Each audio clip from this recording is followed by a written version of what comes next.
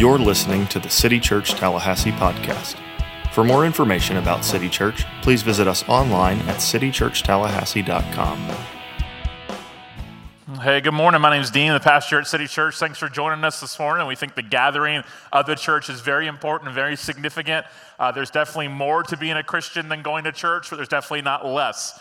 So thank you for being here this morning. Also, if you're unable to be here, thank you for watching online. It's important as we go through the book of 1 Corinthians that we remember that the big picture of understanding books of the Bible is that we really take in all that God wants to say to us, that the way God primarily speaks to us is through the scriptures. So we do some topical series here. I think it's important to cover certain matters that we think are really kind of family business, important for the church to understand. But also I think it's important to go verse by verse through books of the Bible so we can really receive all that God has for us and that we can't duck important passages of Scripture that are in the Bible. So we're going through 1 Corinthians just verse by verse. We're not skipping anything. Where we were the week before is where we pick up the next week. So if you're behind on that, maybe you're new here, I'd love for you to go to our website or go to iTunes and catch up by watching or listening online. We're in 1 Corinthians chapter 6 today, the second half of it. And here, from a quick review from last week, here's a verse that Paul used where he communicated to the church, to these Christians, after he was calling them out for the inconsistencies in their life, for the sin in their life, for how they weren't actually acting like the people of God. But he reminded them this. He said, and some of you used to be like this, verse 11, as he was listing all these sins, but you were washed. You were sanctified, you were justified in the name of the Lord Jesus Christ and by the Spirit of our God. You used to be these things, but God has dealt with it. He didn't deal with it as your sins deserved. Rather, he showed mercy on you and punished Christ instead for your sins. You've been washed. Think of cleansed, made new, not who you actually used to be. You were sanctified. You were made holy. God's making you more like Jesus. You were justified. You were declared not guilty of your sins, not randomly, but it says in the name of the Lord Jesus Christ. And by the Spirit of God, the Spirit is what renews us and regenerates us. So keep that in mind from last week as we go into some pretty important matters here in the text. That as Christian people, we're not defined by our sins anymore. We are not defined by the errors and mistakes that we have made. If we think we are, if we have a hard time believing that, we are functionally saying that Jesus' death did not accomplish for us all that he claimed that it did. So here's what's happening is the Christian people in Corinth, letters written to churches here. In the Old Testament, we kind of see the story of God pointing forward to redemption in Christ, how all things came about. Then we get to the Gospels, Matthew, Mark, Luke, and John. We see the life of Jesus, the story of his life, his teachings, his death, his resurrection. In the book of Acts, we see the church being formed and going forward, the role of the Holy Spirit in empowering them and equipping them. And we get to the letters of the New Testament, we see a lot of instruction to churches concerning doctrine and then how we respond to that doctrine. Here's what we believe, and here's now how we should live based on what we believe. So the Corinthian Christians had forgotten how being brought into union with Jesus Christ through their faith, they had forgotten how that had given them a new identity. And that ought to have changed not just their behavior, but also their lives inside, their hearts and their actions. And here's what Paul says, and he's quoting them here, because he's writing them a letter based on communication they had with him. He's answering some of their questions. He said, everything is permissible for me, but not everything is beneficial. Everything is permissible for me, but I will not be mastered by anything. Food is for the stomach, thank God for that, and stomach for food, and God will do away with them both. However, the body is not for sexual immorality, but for the Lord, and the Lord for the body.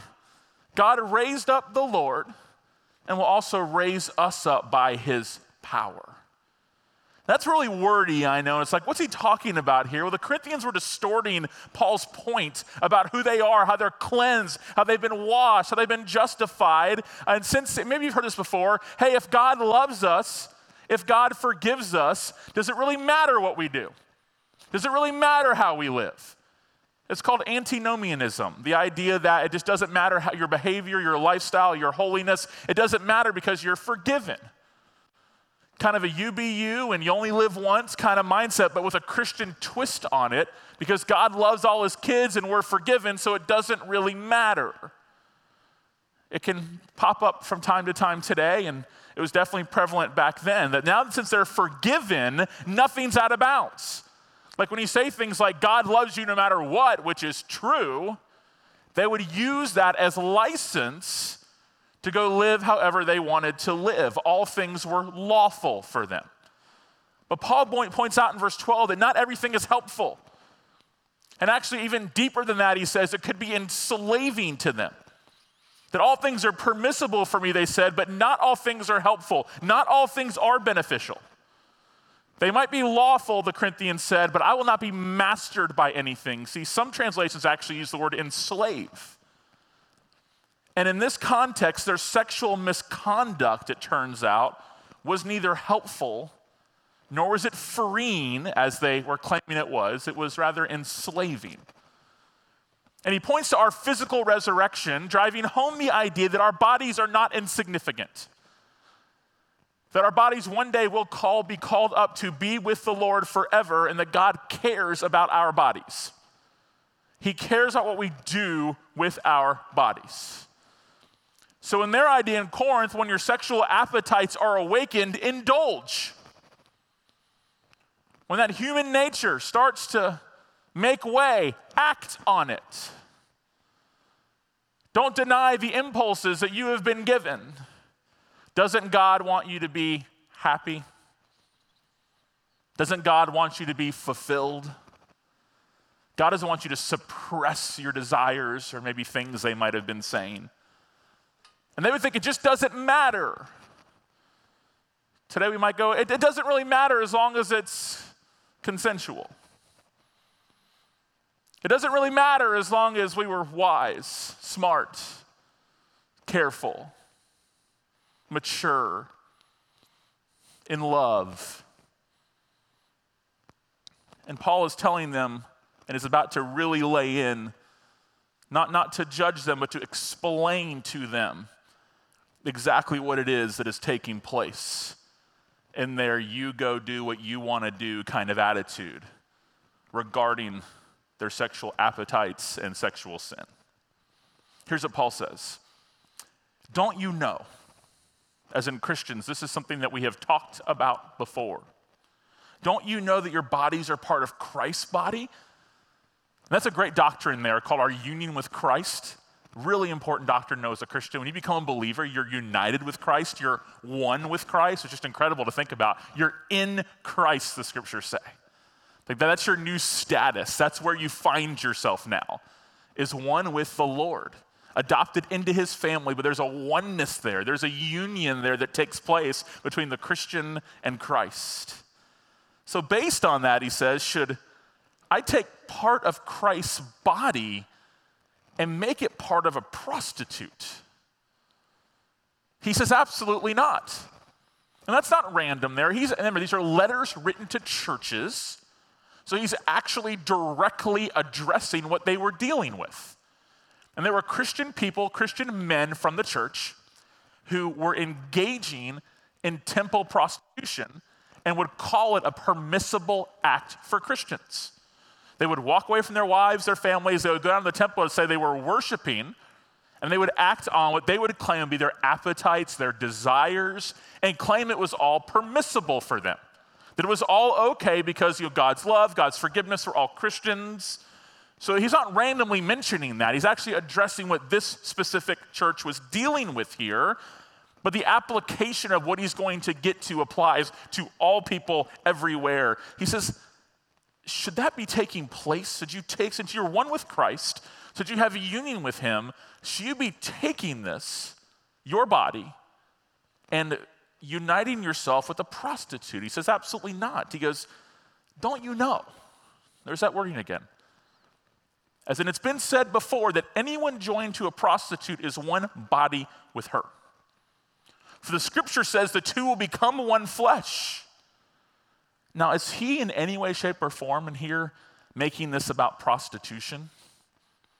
It may sound like it at first, but what he's getting to here has nothing to do with prostitution. That was just a literal, specific example of what was taking place. It would be easy to preach a sermon on why you shouldn't unite yourself with a prostitute. Least controversial thing ever. You could say things like, one, it's demeaning to the woman, that it fuels things like sex trafficking around the world, that it's illegal, that it's unhealthy, that it's adultery. I mean, you could go on and on and on about why it's not a good idea, why it's not permissible or beneficial. That's not what he's talking about here. Rather, he wants them to see what actually is taking place when they make the decisions and the actions that they do. He says, back to verse 16, don't you know that anyone joined to a prostitute? He's not saying to someone who did something illegal and did something demeaning and did something, et cetera, even though those things are true in our culture today. He says they become one body with her. He says the two will become one flesh. But anyone joined to the Lord, back to our union with Christ, is one spirit with him. What we're seeing here is him using what they were doing at the time in this temple prostitution to help them understand what God actually created marriage and sex to be. He's using that example, those actions, that controversy inside of their church. Now, the elders could have reached out to Paul. We're not exactly sure how it happened, but he had received correspondence from them where they were saying, here's the things going on with the men in our church right now. We have to address this. And Paul, rather than shaming them for prostitution, rather gives them a theology lesson about marriage and about sex. He says, our one flesh union is the purpose of why God created this to begin with. And that one flesh union of a man and a woman points us to, who are husband and wife, points us to a greater union of our oneness with Jesus. You see, here, when he gives his argument about why no prostitution, he quotes Genesis, where we first see this actually created, where God made a man and God made a woman. And I believe Adam and Eve were real people. Jesus believed he was real people, referenced them as real people. And they said the two became one flesh. Now that's more than sex, but it's definitely not less. What is Paul communicating here besides pointing them to a greater union in Jesus? He's letting them understand that it's never just sex. Never. It's never just that. And the world even knows this.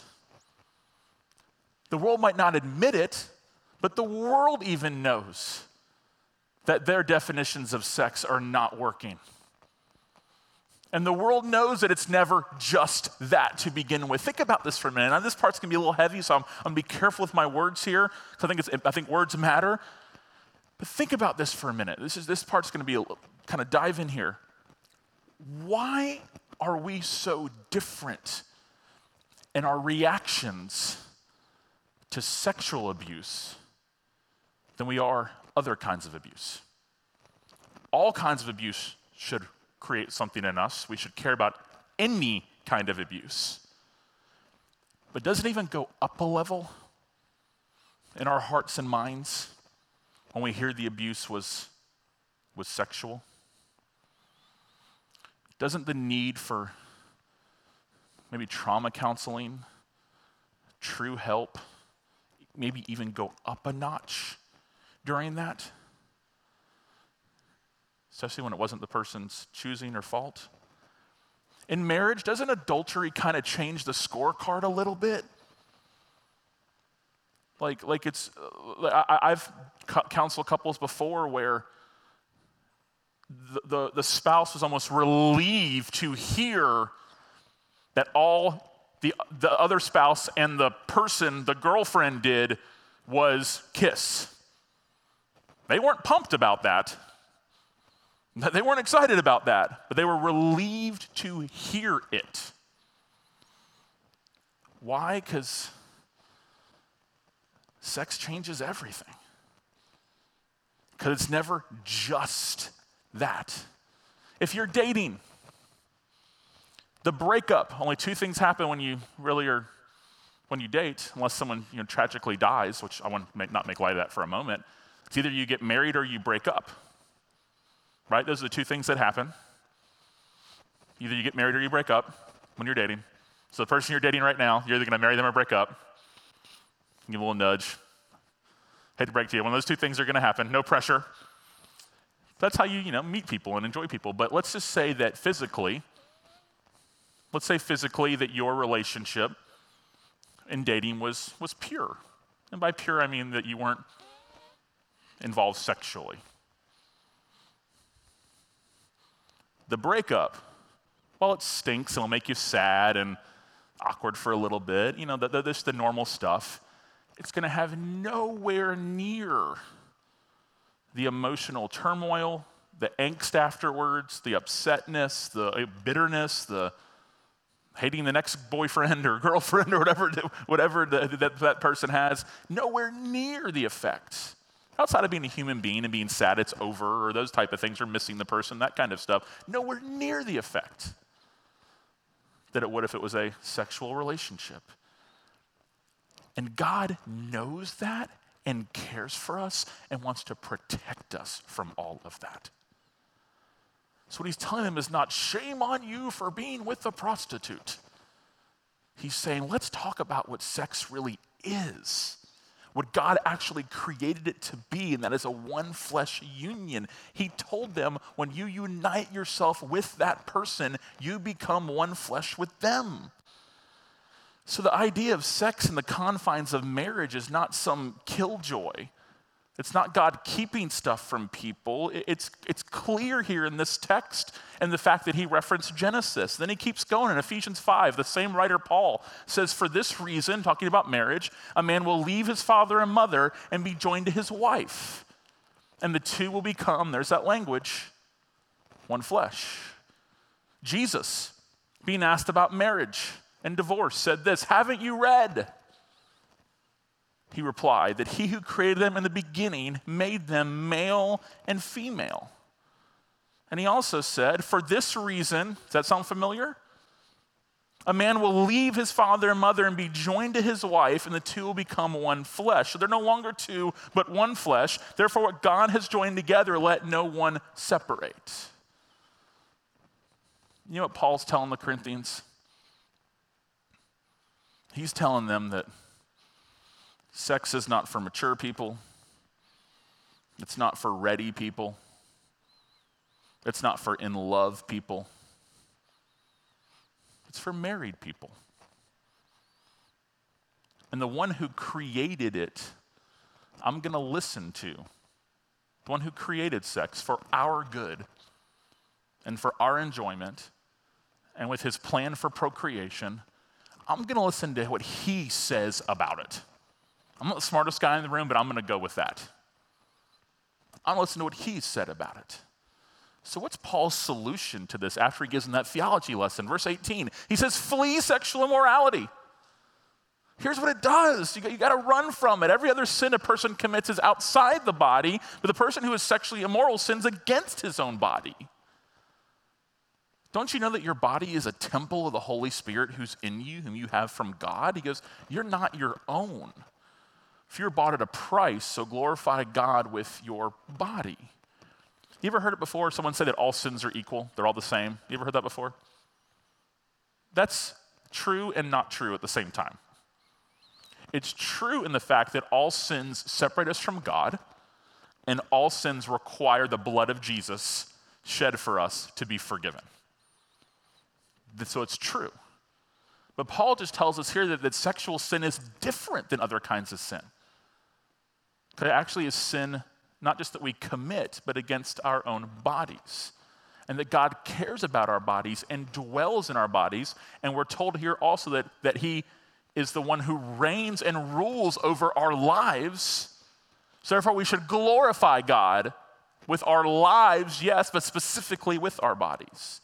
So his answer is flee from anything else that is God's design, that not all sins are the same. Your body is the body God dwells in, that you don't belong to you. You person who claims the name of Jesus, you don't belong to you. Like you signed over your rights.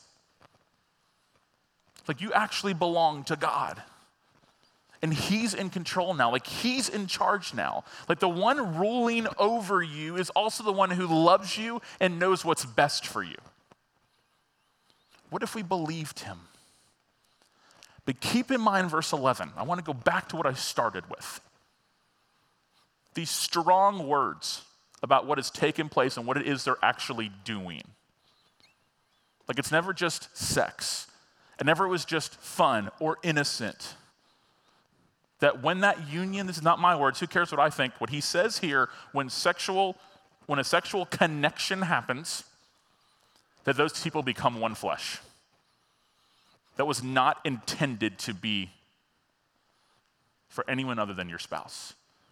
God is warning you and trying to help you from doing permanent things with temporary people. Permanent things with temporary people, but there's really good news. He doesn't leave you in shame. He doesn't leave you in guilt. He doesn't leave you in sorrow. This side of heaven, in our broken world, will there be regrets? Yes. Will there be moments of, I wish it was different? Yes. I don't think you're going to think that way in heaven because we'll be fully redeemed, our thoughts, everything. But he says here, in some of you, verse 11, if someone back there can pull that up again from the very beginning, and some of you used to be like this. The used to be can happen right now, right this second. But you were washed. Washed. You were sanctified. Sanctified is being made holy. Justified, declared not guilty. In the name of the Lord Jesus by the Spirit of our God. So here's my challenge to us about our own lives when it comes to others. Don't forever count sins against people that God doesn't anymore. If there's repentance, if there's confession, repentance, don't count sins against people that God doesn't anymore. Now, it's not 1 Corinthians permissible and beneficial where, hey, God forgave me, you should too. Now I'm going to go do whatever I want. That's not what he's saying here. What he's saying here is that when you become a believer, you now belong to the Lord. There's going to be times in your life where you're tempted by other lesser masters who really can have a hold of us. And the Corinthians are like, hey, no big deal. We all make mistakes. God loves us. Let's just keep doing our thing. Just keep doing our thing. And what Paul's telling them is, it's not just doing your thing. It's not. It's taking something out of what God made and applying it in a context he never created. Like, I'll talk to couples that have been through, serious, sexual hurt and relationship being broken and affairs. And I mean, that's probably 90% of the marriage counseling I do is that. I talked to a friend of mine who's a divorce attorney in town and said that the high majority of their cases are adultery. High, like he said, like over 80%. Over 80%. And when I counsel couples, it's very confidential, it's always in private. And one thing that I have to remind them of sometimes when they just can't work through the hurt and the pain and the betrayal and all these kind of things, I have to tell them, y'all, like, this isn't supposed to be easy. Like, when we go outside of God's design, it's going to be broken. And it's going to be a mess. Like almost like not in a snarky way, but like, because I want to be full of compassion in these moments, but kind of like what did you expect? Like this is outside of what God planned. If we go outside of God's design, it's going to be a wreck. Like, it's going to be a disaster. But we also serve a God who picks up pieces and can make things new again, and washes and sanctifies and justifies. So the hurt that's felt in sexual sin is supposed to feel that way. Because we're seeing one flesh unions carried out in places where they should never be carried out. There's only one that God has designed, and it's a man and a woman who are married together. So it's not just this whole thing of God withholding from you. It's God protecting you. The one who created sex, I mean, he's extremely pro it. He made it, and he's perfect. We're the ones who broke it. But thankfully, God is in the business of letting us recover and pursue what he designed. So don't think that, God's like the soup Nazi in Seinfeld, where he's like, no sex for you. That's not what's going on here at all. Whenever I talk about this, I compare it to fire in the fireplace. Fire in the fireplace is wonderful. It's almost that time of year. We're getting there. Slowly but surely. Maybe 2020 will be decent for a couple months because it gets a little cooler out. Florida version. People love fire in the fireplace. Put on your fuzzy socks. People love it. Post on Instagram. Family stockings hanging up, whatever it might be. Sipping your drink. Watching your Hallmark Christmas movie. Fire in the fireplace is a good thing. Fire on the couch, not a good thing. Not a good thing. Fire on the couch, panic in the house. It's not the fire that's the problem. It's the location of the fire. And God wants to protect you from having fire on the couch. So here are these people, and they're dealing with, they're engaging in prostitution. And God doesn't just say, hey, don't be with a prostitute. He does say that, but he adds to it and says, because. In other words, these aren't rules for the sake of rules. When you unite yourself to that person, you become one flesh with that person. And that's only supposed to be true of your spouse. So not only are you in sin, engaging in the prostitute, you're also redefining God's design in a way that you never actually had the right to do so, because as a believer, you belong to him. So if you leave here today feeling terrible about yourself, I have utterly failed as a pastor this morning. Don't get me wrong, for a Christian in repentance, there should be some regret, there should be some remorse, there should be some but we need to believe that there's more forgiveness in Jesus than there is sin in us. Truly.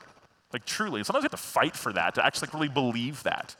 I mean, I just think it's not a coincidence. Again, all scripture is inspired by God, that in between these, the first half of 1 Corinthians is listing sins. The second half of 1 Corinthians is really going into the theology of what's taking place, how it's even bigger than sin. But in the middle of it, he goes, hey, whoa, you used to be like this. God's dealt with this. He's shown a mercy on you. He's shown you a love that none of us deserved. That Jesus died for sinners. Sinners. Guess who that is? Us. And he's cleansed you.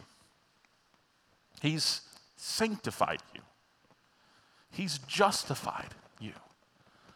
So the call now for the believer is to go live in that truth, to respond to that good news, to go live in that reality. And thank God by his grace that he lets us. So my prayer for all of us, one is that we will if you're single in this room, that you'll commit to living in God's design for you. If you're married in this room, you'll commit to living in God's design for you. If you've fallen short here, that you'll commit to living in God's design for you. Like the same sexual ethics apply to every single person in this room, regardless of their situation. And that is that God has made sex to be enjoyed and lived in the context of the union between a husband and a wife. Anything other than that is going to lead to brokenness and more brokenness.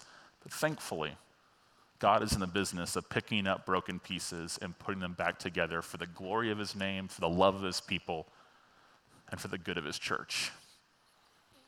So let's pray together. Let's thank God for his grace and his mercy. Let's continue to commit to being a church who's unafraid to talk about these type of things, because the world is, and we have the better answer. Like, we have the better way. So let's not be silent concerning it, out of love for God and love for people. And also a love for ourselves. It's a healthy love. The people that God has made, that he dwells in as his own. So let's pray together. Father, we are grateful for your word. We're thankful that even in difficult words in 1 Corinthians, that there's hope spilled throughout that text, that we who often break the design can quickly return to the designer by grace through faith. So for those in this room who maybe have experienced this, maybe sexual sin in their own lives, Lord, I pray that they'll be quick to repent because they're quick to respond to your love and grace for them. Maybe for marriages who have been restored in the middle of sexual sin or after, I praise you for that. That you're a God of grace and restoration and healing. How amazing. But I pray for great days ahead into the future, even through the hard times and through the hurting times. I pray for great days for couples that have been restored through this. Well, how incredible you as a God of grace that picks up your people and carries us as your own. Lord, we know we belong to you, that we're in Christ. How powerful that image is. To know that the greatest union we can have is a union with you, being in you. Lord, let that assurance drive every other decision we make, every choice we make. Let our appetites ultimately be satisfied in Christ, who is the bread of life, who is the living water.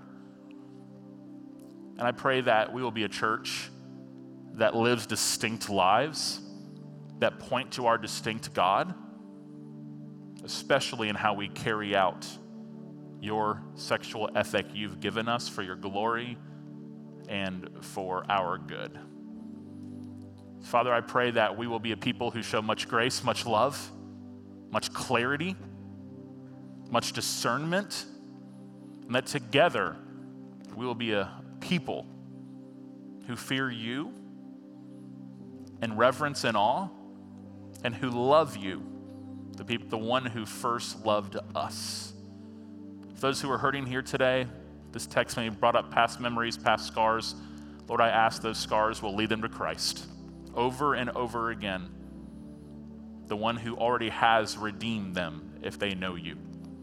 And for those who don't know Jesus, Lord, I ask that you allow them to see that he truly is the way, the truth, the life, that you will open their eyes to believe and to receive and to trust in Jesus over themselves or anything of this world. I thank you for Jesus, and I thank you that we can now sing great truths about who he is, about our redemption in him, and about what he has done for us on the cross and through the resurrection, and we anticipate and eagerly wait his coming again. Thank you for all this in the name of Christ. Amen. Let's stand together and sing some good news and celebrate who Jesus is and what he's done for us.